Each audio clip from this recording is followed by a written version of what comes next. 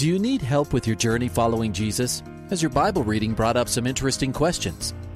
I need a prayer request. I've heard pastors talk about you can't get to heaven just with good deeds. I was just wondering what you guys think. Is there a correlation between the seventh trumpet in Revelations as the last trumpet, or is he talking about some other trumpet? Finally, a place to get answers. We're ready to take your prayer request and answer your Bible questions. Call in at 303-690-3000. Let's join Calvary Live right now. Hey, good afternoon, everyone, and welcome to today's edition of Calvary Live. My name is Ed Taylor, taking your calls and your questions.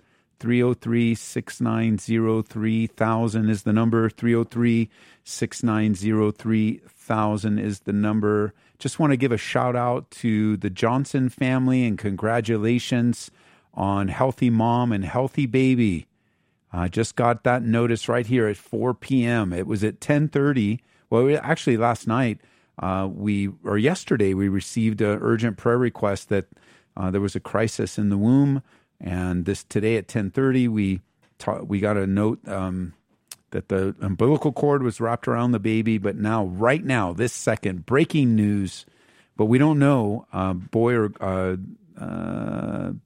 I don't know. They put blue and pink hats on them now. I don't know if it's a boy or a girl. Everything went perfectly, good as could be for the situation. We have a healthy mom and baby, so we still don't know. But I think they've, see, this is where my memory doesn't serve me well. But at any rate, we rejoice with the Johnson family and Brad. Brad, I want to know the name. They were hiding it from us. God bless you guys. We're so grateful for such a great outcome. 303-690-3000. Text me, 720-336-0897. And we're taking your calls, questions, and your texts. That 720 number is a text line.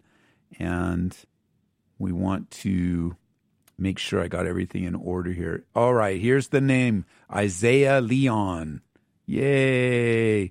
We've been waiting to meet little Isaiah. Welcome to the world. And hopefully Brittany's resting well. And we rejoice. So good. What a great outcome. 303-690-3000. Taking your calls and your questions. 720-336-0897 is the text line. We have service tonight. We're back in the book of Genesis. We've had so much sickness flow through this place lately and my home that I don't think I've been here for the last 2 Wednesdays. I'm not sure.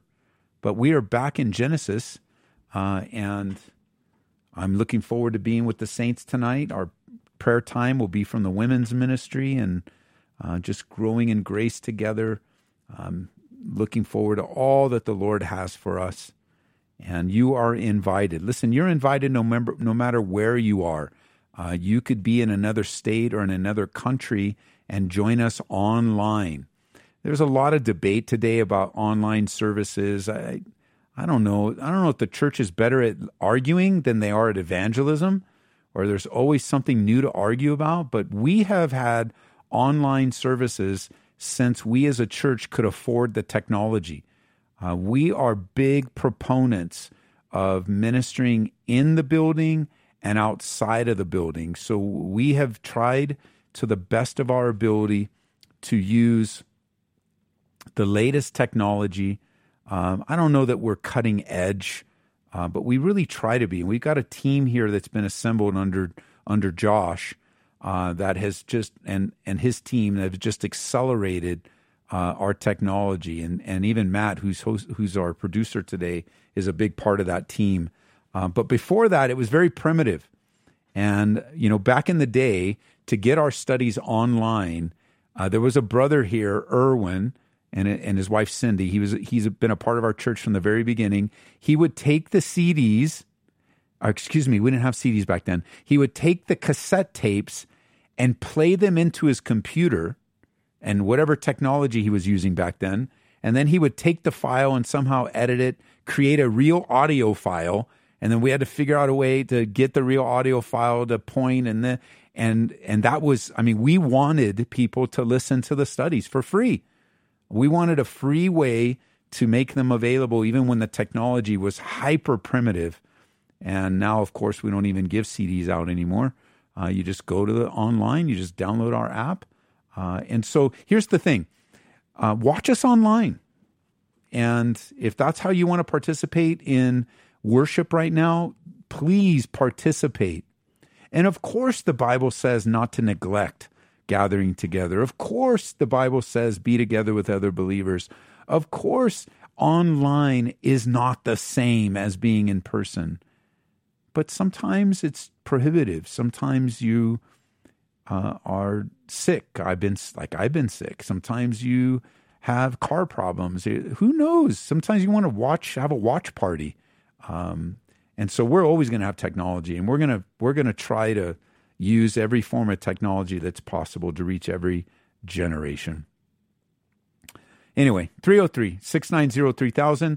You can join us. We're on Hampton and Tower here in Aurora, Colorado, and our service time is Mountain Standard Time, 7 p.m. Mountain Standard Time, 7 p.m.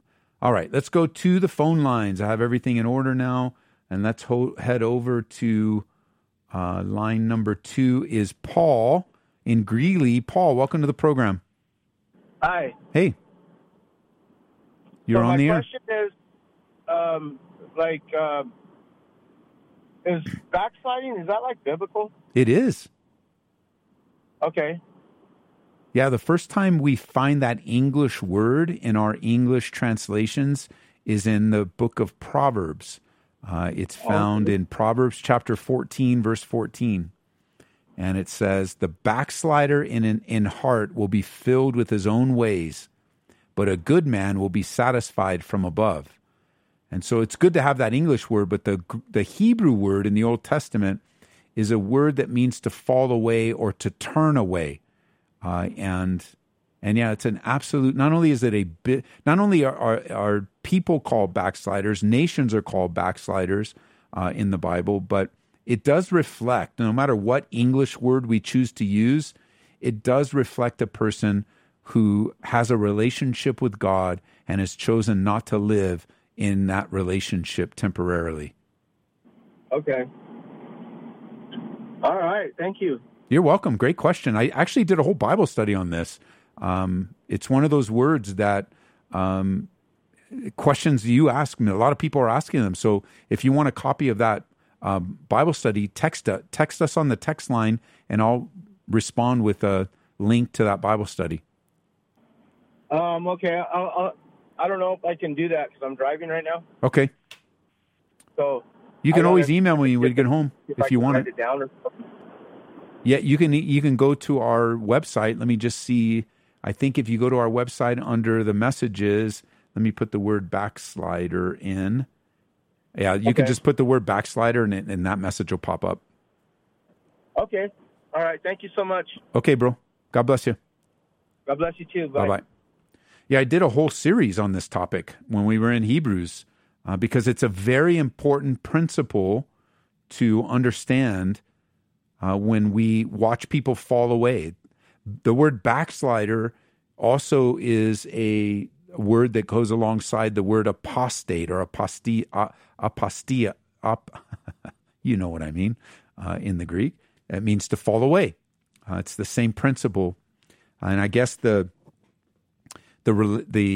illustration that we have of it that's most accurate to the Greek and the Hebrew word is the prodigal son. He never stops being a son, but he really stops living like it. He stops living in relationship with his dad. He stops honoring his dad. He stops appreciating and loving, and he no longer lives based on his relationship. And that's what a backslider does. They do their own thing. They are in their own headspace. They are not living in a way that honors God. 303-690-3000 is the number. give us a call, 303-690-3000, or text me, 720-336-0897. The text line is open 24 hours a day, 7 days a week, and we would love to hear from you. 303-690-3000. Chris texts us. It's not Chris. They said, hello, friends in Christ.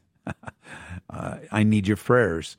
I feel like the evil one is winning over my children, my son to alcohol, violence, and my daughter to hate. Would you please pray for them? Father, we pray for this family under the spiritual attack of the enemy and the willful human decisions of the daughter and the son. And I pray, God, that you would be with them. I think it's mom that's texting, that you would help her with this very challenging situation, that you would give her the needed strength. And then there's something special about a mom's love. And so I pray that she would not lose her love for her kids as the situation is very, very challenging. In Jesus' name, amen. 303-690-3000. 303-690-3000 is the number. Text me, 720-336-0897. So today we are going to be in Genesis chapter 6. And I'm going to look at the study here quickly. We're going to finish Genesis 6, and I titled it, Finding Grace in an Ungracious World. And haven't you found it to be true that we live in a very ungracious world? And it's the second part of our study last time, looking at the days of Noah, looking at Noah himself. And I love, we ended off our study last time with this phrase, Noah found grace in the eyes of the Lord. In the midst of the worst time in human history related to sin, sinful behavior, the situation is drastically difficult. There's not even words to describe it. And Noah, his name means rest, found grace in the eyes of the Lord.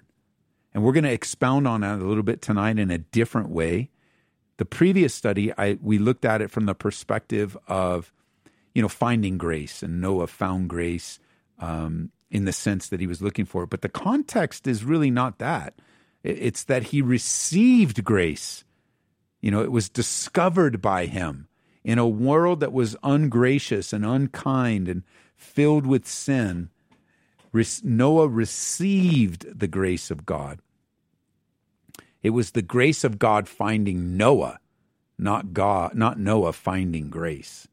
Although it's a great application, because if grace comes to you, you're going to discover it. You're going to find it. So the application is accurate, except that I dealt with the application first. So we're going to expand and expound on it all the way through the end of the chapter. Because here at Calvary, and the Calvary Chapel that's near your house, we study the Bible verse by verse. We don't teach from the Bible. We teach through the Bible. And that's a big distinction. There are churches that use the Bible, that have Bibles, that refer to the Bible, but they don't teach through the Bible. They don't take you through every word, every verse. They don't take you through the context. So much false teaching exists today because men and even women have taken the Bible out of context.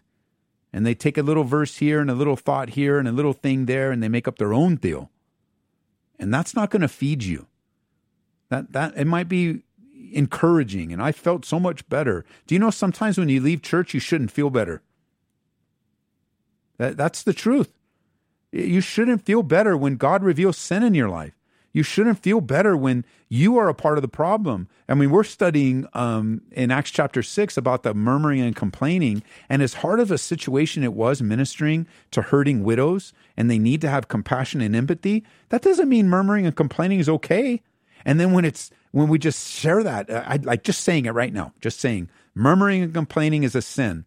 The Holy Spirit will use that in some of you listening right now, and you're like, well, that's me. And that shouldn't make you feel comfortable. It should stir you to love and good works. And say, you know what? I've been complaining. And I know that that's a sin. That's a sin. Why am I complaining? And I told our church recently, I said, hey, you see a problem and you choose to complain about it, just understand you are not making anything easier. You're just making it harder.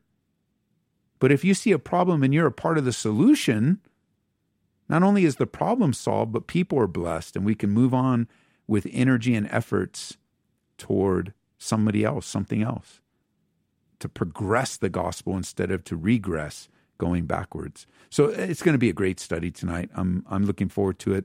I had it prepared to deliver last week, but I got sick. And I don't like missing service, believe me.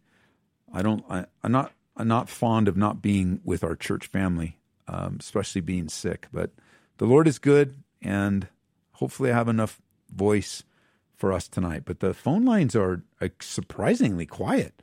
303-690-3000. They are wide open. Give me a call, 303-690-3000 is the number.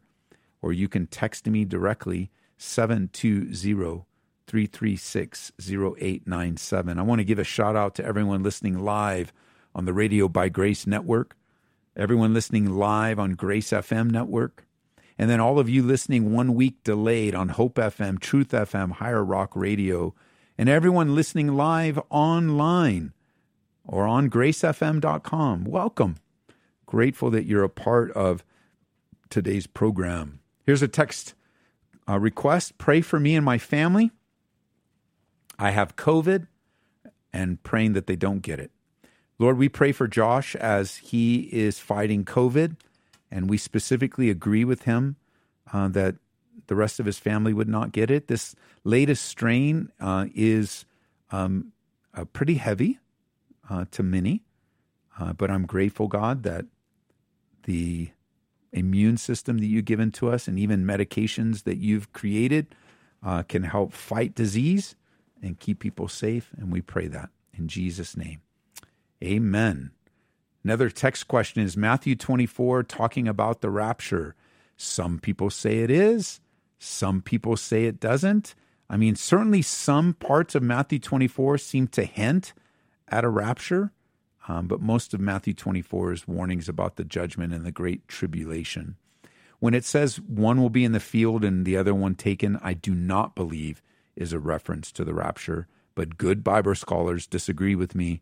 The context is more speaking of judgment than it is of the idea of 50% of the population is going to be raptured out. There's many other places that you could find the rapture. Matthew 24:40 says, 2 men will be in the field, one will be taken, the other left. 2 women will be grinding at the mill, one will be taken, the other left.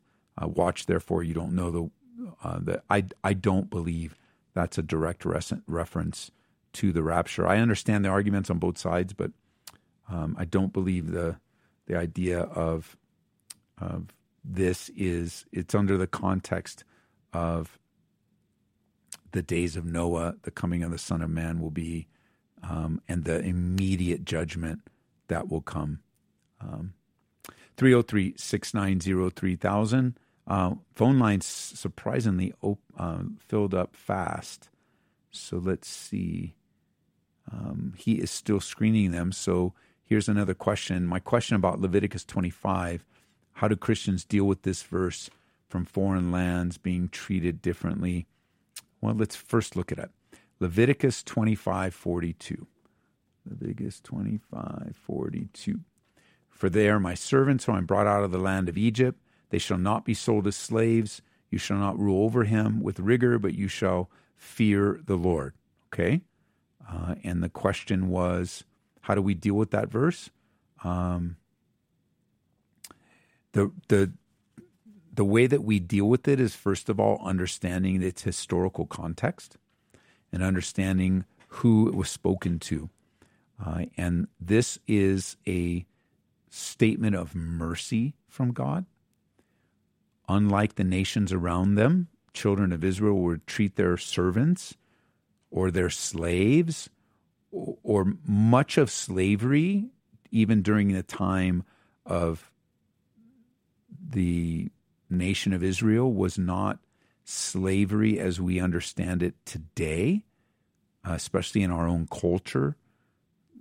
It was a work relationship, and God is telling them to be careful on how they treat different classes of those that are serving them. And how do we deal with it, Ian, in terms of I think this is a great question to call me so that you can explain to me what angle you want. I mean, I can answer the larger questions. This verse is not an approval of slavery of any kind. It is not God's approval of slavery of any kind. There is a relational aspect to this. This is a merciful instruction related to those that would work the fields and work for the exchange of money and the exchange of housing. But in a broader sense, it definitely is a troubling passage of Scripture that has been misused to hurt and to harm and take advantage of human beings in the realm of slaves. And the Mosaic Law, remember, was giving a very specific social structure for ancient Israel, and he was leading them away from the pagan beliefs and the Egyptian beliefs of their day, and teaching them on how to treat people mercifully. Slavery is not approved by God, and the Bible is the final authority of life and order. And what we need to do is understand that the sinfulness of man has existed from the fall in the Garden of Eden, and the sin of slavery has existed as often, just like murder, as quickly as someone could take advantage of someone else. And even in other parts of Scripture, slaves were to be treated as humans that they are, and kidnapping for the purpose of slavery is condemned and given the death penalty in Exodus. And so I don't know what angle you want to take, but I would love to talk to you if you want to call 303-690-3000, 303-690-3000. Let's go back to Greeley, Colorado. Leonard, welcome to the program. How you doing? Good. Good. Hey, I have a question. It's kind of troubling. I had this guy ask me this question, and I told him I tried to get an answer for him. But so in Genesis where Cain kills Abel, his brother, right? Yes. And then I think he's given a seal so that nobody would murder him, because if they murdered him, then they would be cursed. But he goes off to the land of, is it Nod or Non or something like that? Okay, yes. Okay, so my question is how could he have gone to the land of Non or Nod if Adam and Eve were the first on earth? I guess that's my question. Were they descendants of Adam and Eve? I mean, it's not really clear, because I think it was Cain and Abel and then Seth, correct? Yes. And then whoever else came about. So did God create other humans on earth?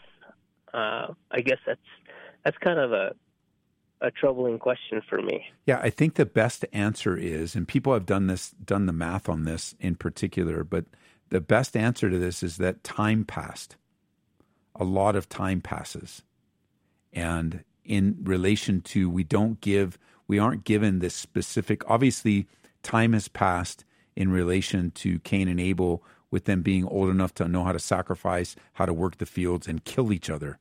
So during that time, the population can continue to grow. And what's the population growing is not recorded for us. Like not every single event, not every single baby, not every single branch and lineage of families are recorded for us. And when people are living to be 1,000 years old, there is a possibility for rapid population growth, number one. Number two, another way of looking at this is understanding that as Moses is writing, Moses is giving information after the fact. So when you give information after the fact, you have more information than when it happened. So for example, if I just watch you head east from our church, right? So if you head east from our church, it's just going to, after you pass the dump, it's just wide open. And then we watch you right into the sunset. And then 50 years later, I write something and I say, oh, I remember the day Leonard was here and we said, get out of here, Leonard. And he walked down Hampton East and he passed the dump toward Taylorville. And you go, well, Taylorville wasn't there 50 years ago. I know, but it is now. And so I'm giving that information. I'm speaking of a past event with current information.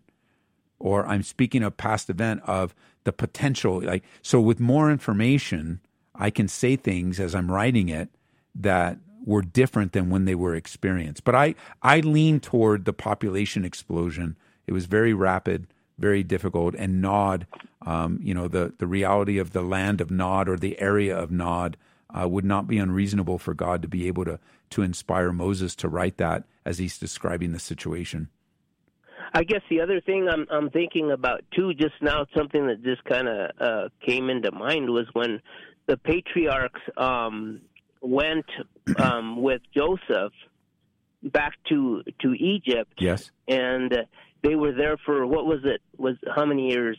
And then they totally overpopulated very rapidly. Egypt, correct? Yes, very rapidly, and it's going to be much more in the book of Genesis because the protective ozone layer is still there. There's the genetics is still very pure. I mean, they're living to 900 years old. Right. Okay. All right. Hey, and can I have I guess I want a prayer request too for myself and my family. I'm just struggling with the thorn. And I just, I want God to just lift me out of it because it's enough to probably wreck my family. Father, I pray for my brother as he faces a very difficult, ongoing trial that could wreck his family, Lord. And I pray you'd give him the strength and the wisdom and the tenacity and the ability to walk in your wisdom, to make wise choices today. Right choices today. To anything that needs to be made right, give him wisdom and strength to make it right today. And we pray that in Jesus' name. Amen. Amen. Thank you so much. Bless you, brother. Have a good day. Bye-bye. You hear the music. We'll be right back. We got a couple people online. Stick around. It's a very quick break. This is Calvary Live originating from Aurora, Colorado. We'll be right back after a couple-minute break.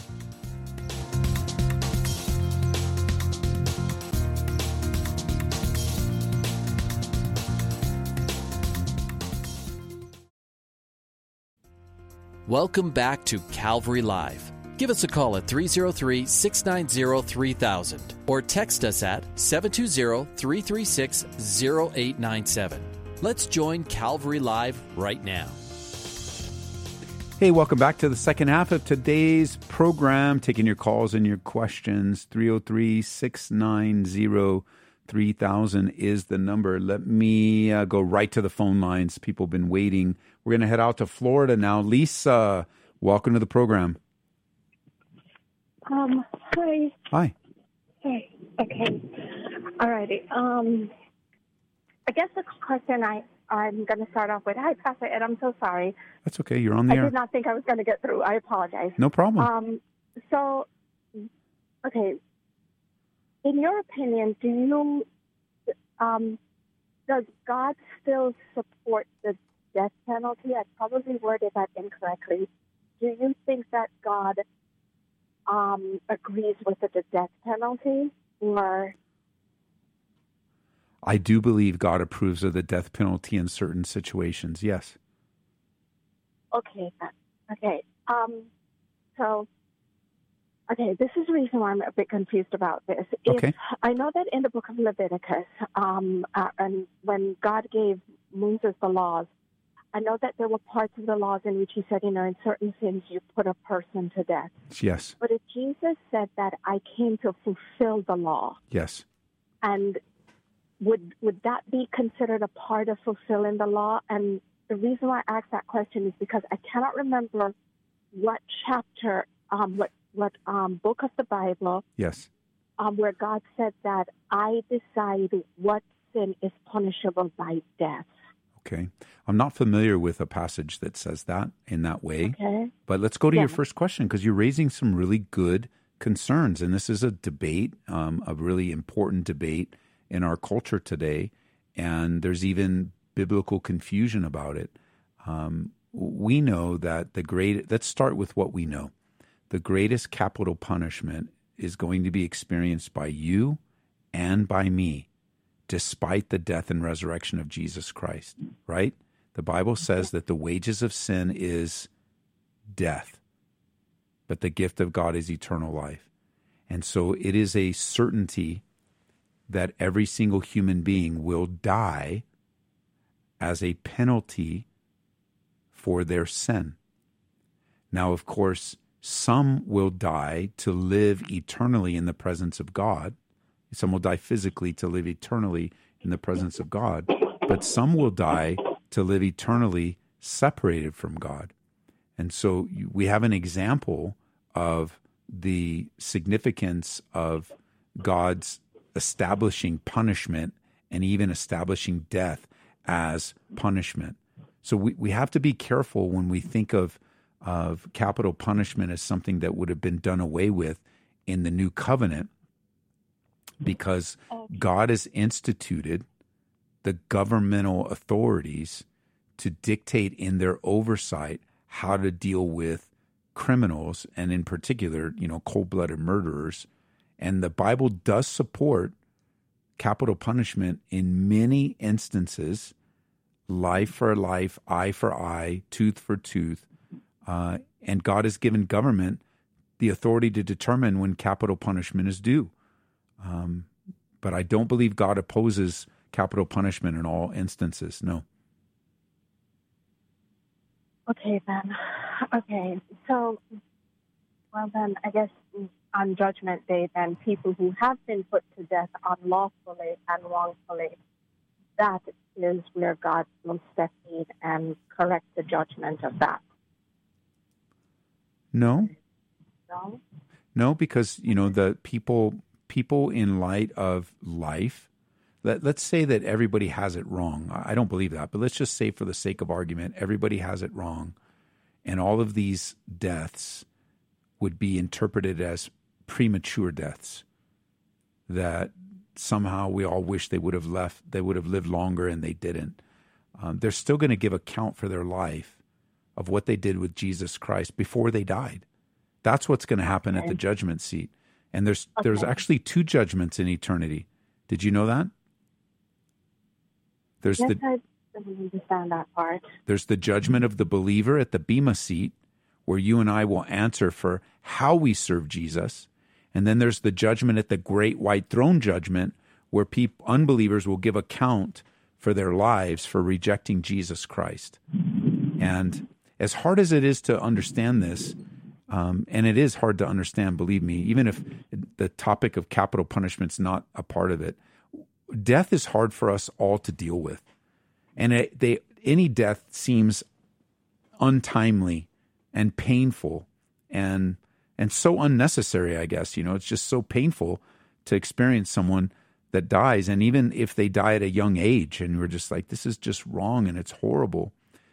But in the eternality and the knowledge of God, He knew all along the lifespan of that person. The days were already planned in the heart of God. So while you and I experience it as we continue to live forward, the person lived exactly as long as they were ordained to live. Okay. Whole new can of worms.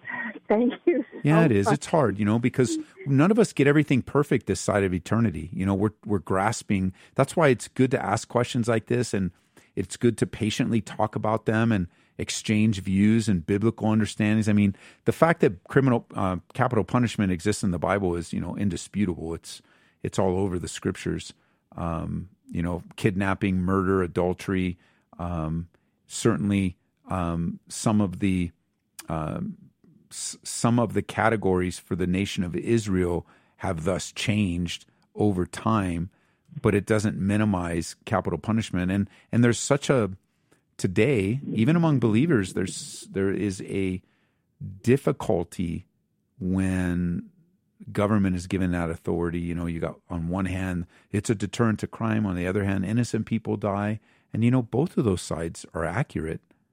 And here we are just trying to live in an orderly, godly society with a disorderly, ungodly world. And so on the simple side, even though it does open a can of worms, on the simple side, in answer to your original question, God is absolutely not against all forms of capital punishment.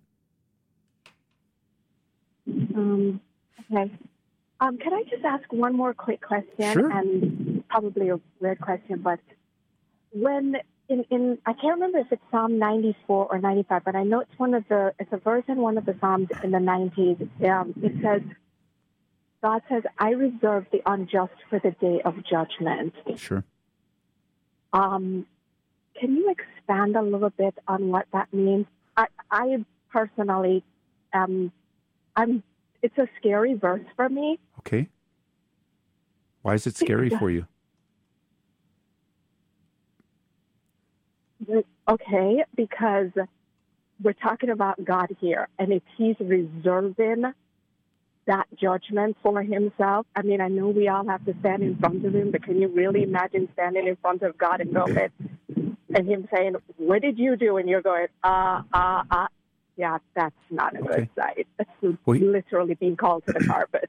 Here's the passage, at least a similar passage. It may not be the one you're thinking of, but it says in 2 Peter chapter 2, verse 9, the Lord knows how to deliver the godly out of temptations and to reserve the unjust under punishment for the day of judgment.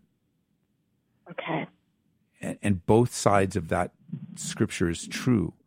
For those who desire a relationship with Jesus Christ and come to him in repentance, will enjoy the presence of God, will have a sense of freedom and forgiveness of within a relationship with God, whereas those who resist and rebel will be reserved under punishment until the final day of judgment. They basically won't get away with it.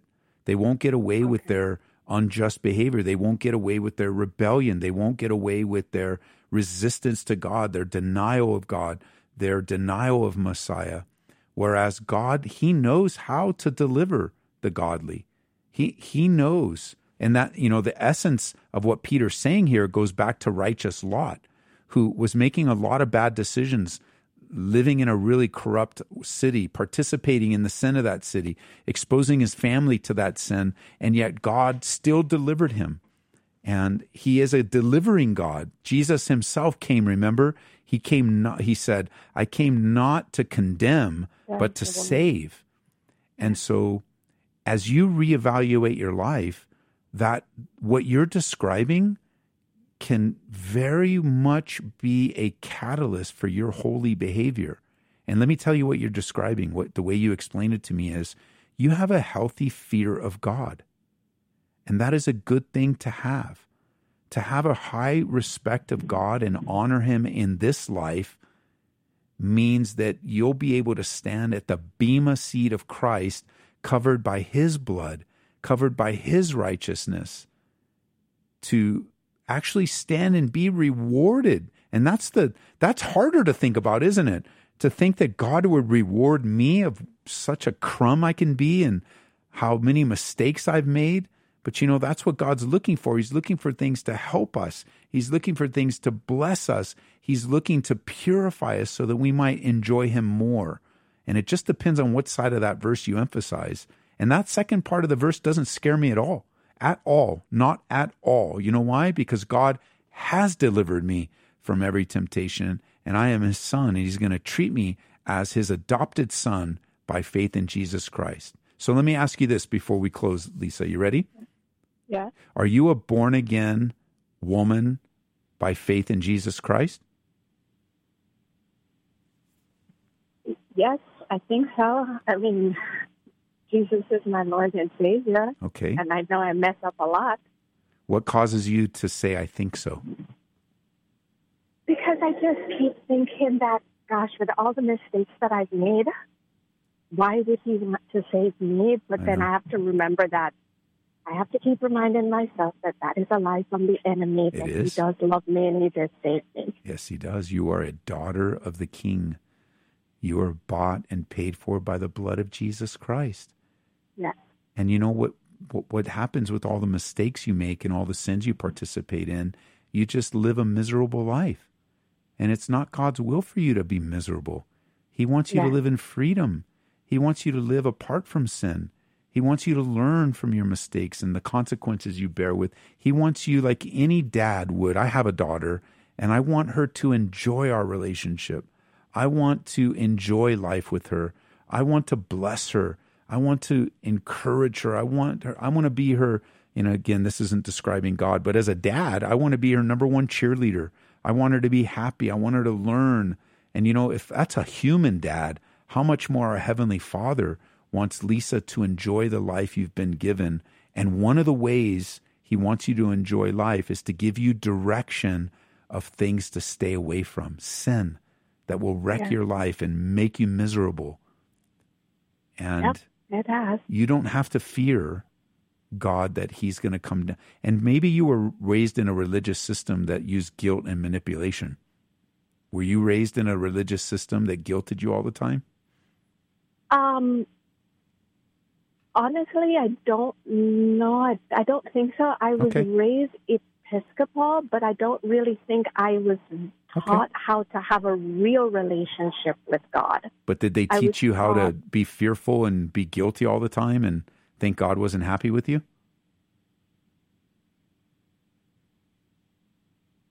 I guess in a way, but I think it was more that I didn't have a God was more of like, God is there and I am here. Sure. There was no, now I talk to God more, where before, I guess I was only taught that the only time, all you do is pray, but prayer seems disconnected. It does. I don't know if that means anything. It just felt like,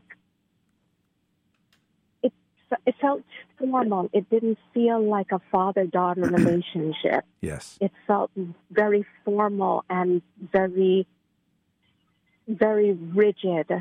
It wasn't something where, like when you're a little girl and, you would sit down by your dad and you would lean against his shoulder or lean against him and just talk. Yep. It wasn't something like that. It was just this rigid formality. So I always felt that God just looked at me and was just like, you are there and I'm here. But now I'm beginning to learn that he really does want to have a relationship with you. Like, for example, the Holy Spirit taught me that, in the Garden of Eden, it's that third chapter, when Adam and Eve sinned, he said, it said Adam heard God's footsteps. To me, that's having that direct communication with God. That's right. So I can actually have a direct communication with him. And you also bring out a really good part of the Bible that reflects the character of God, because when Adam and Eve sinned and tried to hide themselves, God pursued them. He pursued the relationship, and then he called out to them, and then he invited them to himself. And so you have nothing to fear in Christ at the great white throne judgment. Nothing. Thanks. Thank you for answering, Pastor Ed. I really appreciate it. You're welcome. Thanks for calling. Thank you so much. All righty. Bye-bye. Bye, love. 303-690-3000. Great follow-up question by text real quick. Let me get it to it. It says, I was surprised by your answer. If God approves some capital punishment, wouldn't some people try to claim that he approves abortion? Well, that's a great question, and I'm glad that my answer startled you and caused you to ask a follow-up question. That's wonderful. So we're talking two categories here, and we need to be very careful that we keep each category in its own rightful place. So let me just simplify it. In the most simple way, capital punishment is the death of a guilty person. Abortion is the death of an innocent person. So there are two very different categories. Even with the categories, of course, people would try to claim that God approves of abortion, but they won't and they can't make that argument from the Bible. They would have to make up God in their own image. Whereas God is crystal clear on both accounts, on both categories. For the innocent, life is to be maintained. For the guilty, an appropriate punishment must come. So I'm glad that you texted in. Great question, but it's not as complicated as you might think. 303-690-3000. Let's go over to Shay in Brighton. Shay, welcome to the program. Hi there. Hi. How are you? I'm doing fantastic. How are you? Good. I have a 5-month-old baby, so we'll see how if he can hang in there. No problem. So I just want some, guidance or wisdom from you regarding this. It's something we've been praying about as a family. Okay. We have a 5-year-old, a 6-year-old, and a 5-month-old. Yes. And we lived in Castle Rock, and we attended Calvary Castle Rock. We found it through COVID because our church kept their doors closed. Okay. And we just loved Dave's teaching. We did a lot of growing through the period of COVID. We got rid of our cable. We spent a lot more time in the Word. Oh, fantastic. And and I think COVID kind of revealed a lot of things for us. I think in a lot of ways, separated the wheat and the chaff as far as churches go. And we just realized that we were not, getting, as much substance. And then when we went to Calvary Castle Rock, we just learned and grew so much. Okay. And so we decided we wanted to get closer to grandparents when we found out we were having our 3rd child. And so we moved up to Brighton. Yes. And we figured, we did some pre-research before we moved just to kind of make sure that there would be some good options of churches. And we have been searching for churches diligently. We do not miss a Sunday.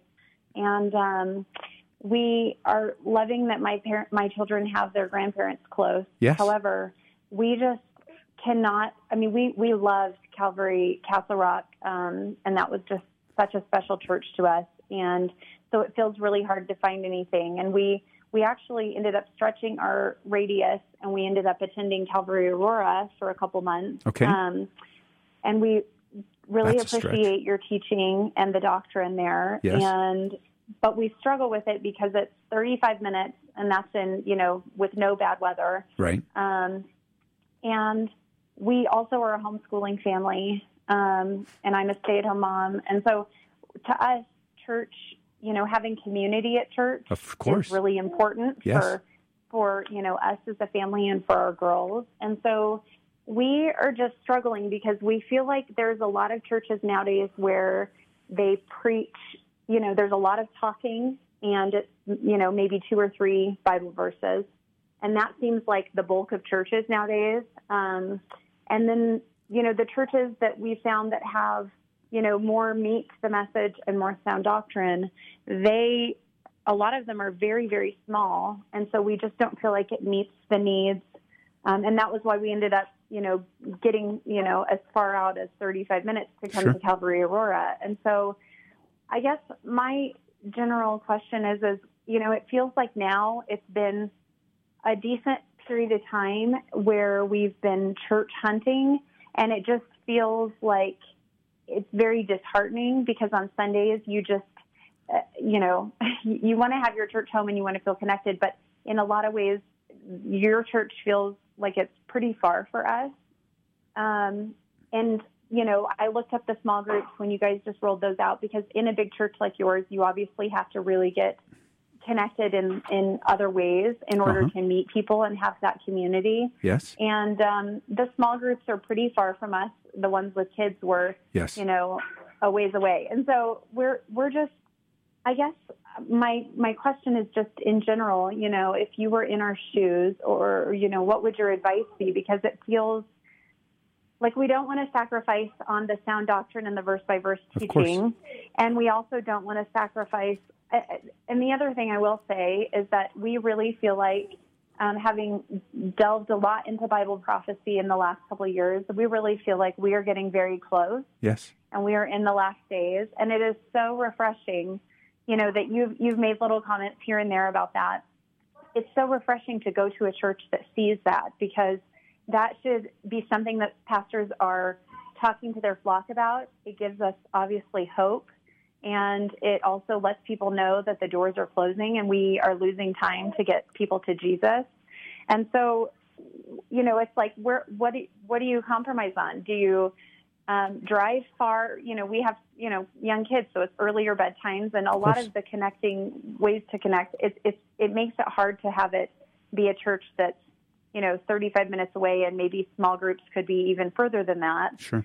So where do you go from here? Do you pick a small church where there's not community for your kids? There's, you know, almost well, children. let's stop. Let's go ahead, and I think I got a good grasp. Because we're going to run out of time here.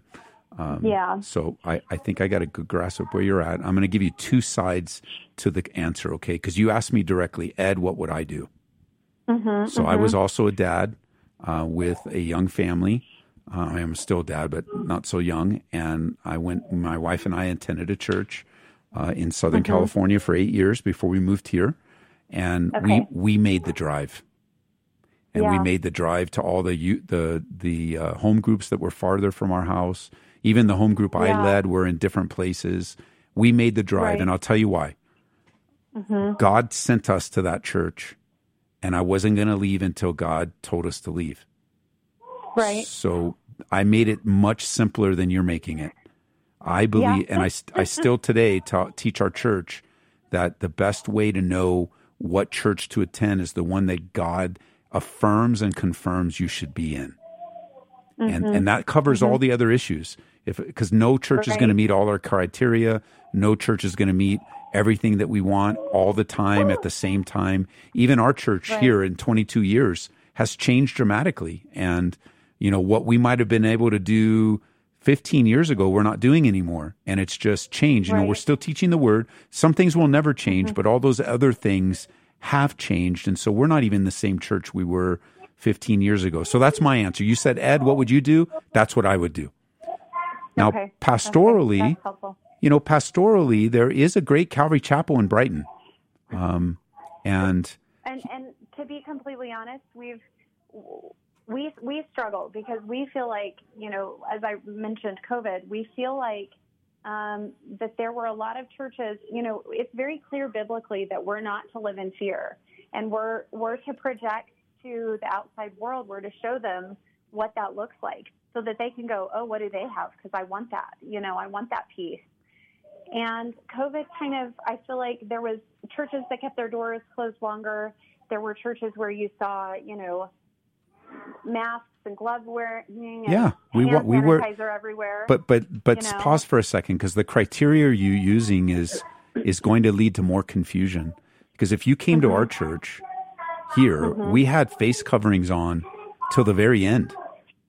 Right. And I did, it wasn't fear. We weren't walking around fearful. We were walking around with love and compassion for our community. We were walking around with, man, what's the big deal? Well, they're forcing us. Nobody's forcing us to do this. We're doing it out of love, out of humility, and it's something that we could do that would also show the world that, hey, we care about you too. And we care about our neighbor, and this is one small way. So, like as you process this, I think that I would ask you to be careful of making those conclusions I mean, you should ask Paul if that's a concern you have. Ask Paul. Paul, are you walking around fearful? I'm 100% certain he will say no, and then he will give you whatever reasons. Now, you could disagree with those reasons. That's okay. There's been a lot of disagreement in the body of Christ. But I want to reveal to you that the disagreements need to be dealt with quickly because it's keeping your family in limbo. And I know for sure we have all kinds of different views and opinions, and that's okay. God allows that. But I know this for sure, that neither you and I can disagree. God does not want your family churchless and in limbo. Right. And I 100% agree with that, and I think we're feeling that right now. And I guess, so here's the other piece of that with the Calvary that's nearest to us is that there's, they still have something on their website talking about how you cannot go without a mask. It says something, and I'm not going to say specific. This is the exact wording, but basically to the aspect of, if you're not vaccinated, please continue to wear a mask. Please wear a mask. But they're not going to check. And so that to be honest with you, that kind of rubs me the wrong way. Well, here's what I suggest, because we're almost out of time. What I suggest is not just the website. Sometimes we forget to update websites or anything. The best thing to do is to talk to Paul. Pastor Paul will talk to you. He will communicate with you, and he will answer questions. You may find that that's not the right fit for you. That's okay. Right. I think we can all respect that. Even Calvary Aurora is not a good fit because it's at distance. But there are other Calvaries. Greeley's not too far from you. Westminster's not too far from you. There's a couple in Westminster, not Westminster. I mean, Jeff is in Westminster, but not North Glen, is it? What's next to there? John Nunnally's up there. So there's some great churches in that. Thornton. There's some great churches of friends of mine. But I would just say, even before you leave Brighton, talk to Paul. Ask him your questions. Let him explain himself. Every pastor would love that. Let him explain himself. And that way, at least you can make an informed decision on what he's thinking. Because you guys can't be in limbo. You hear the music. I got to go. Yeah. Bye-bye. Bye, Shay. All right. Great conversations. I love this. I love growing together in grace. We're going to be in Bible study tonight, 7 p.m. And it is perfectly okay. I'm looking at someone that drives 30 minutes right now. It's okay to drive 30 minutes to church. You can get involved in every community you live and everything along the way. See you tonight. You've been listening to Calvary Live. Tune in next time for prayer and God's Word.